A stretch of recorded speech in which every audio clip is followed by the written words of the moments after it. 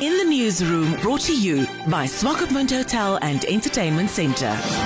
The Khomas Suicide Prevention Task Force was established in September last year by the Namibian Ministry of Health. The Deputy Minister, Dr. Esther Muinjangue, said recent statistics show that 679 people died by suicide between January 2021 and May 2022. A total of 559 are men, while 91 are women who ended their lives. During the same period, 18 boys and 11 girls died of suicide. Ngamane Karuaihe-Upi, a relationship consultant, spoke to In The Newsroom. And the definite contributing factors is nothing else but how men are raised, how men are conditioned to be men.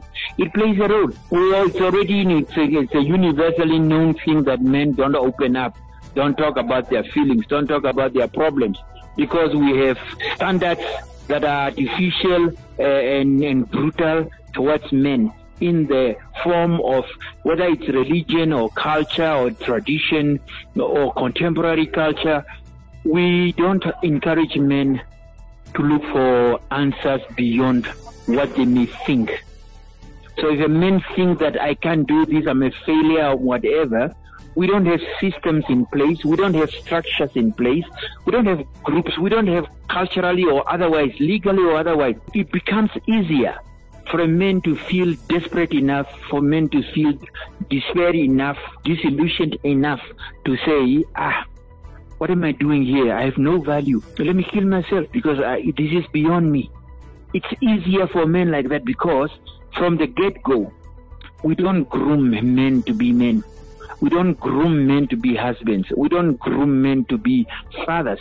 That's why the whole thing of men being so prominent in being absent as parents. We don't play a role as a society, as a human race, to help alleviate whatever pressures men can feel and do feel and how to handle it. We don't do that. It is true that about 80% of people committing suicide are men.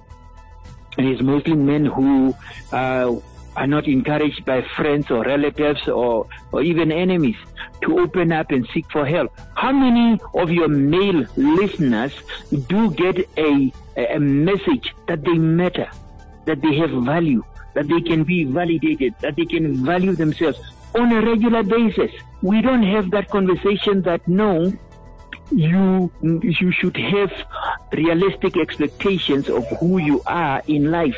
We don't make that message known, that it's okay to fail, it's okay to fall short, it's okay to disappoint, it's okay to be disappointed, it's okay. We don't have that message. It's like, no, you are a man, you must succeed, you are head of household. Who taught you how to be a man, head of household? Oh, you are the father, you are leading. Leading what? You don't even know how to spell the word to lead, yet you are seen as just because you are male, you are a man. But there's a big difference between those two things. We have done a lousy job culturally. I don't care what tribe you look into, what ethnic group you look into.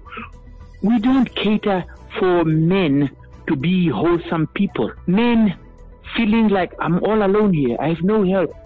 I need to shine and then the world will give me accolades and compliments. Or if I do the opposite, if I fail, they just sneer at me. They make fun of me. They look down on me. We're not there to say, oh, no, it's okay. Oh, your woman left you. It's okay. There are more women on the planet than men. Don't be for that. We are not there to do that.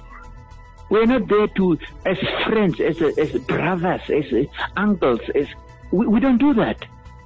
So when men feel like the only option left is committing suicide, we have not done our job to help them see any other alternative options. We need to promote healthy masculinity. We need to promote healthy manhood. We need to promote men being accountable, responsible, and transparent to themselves and to whoever else.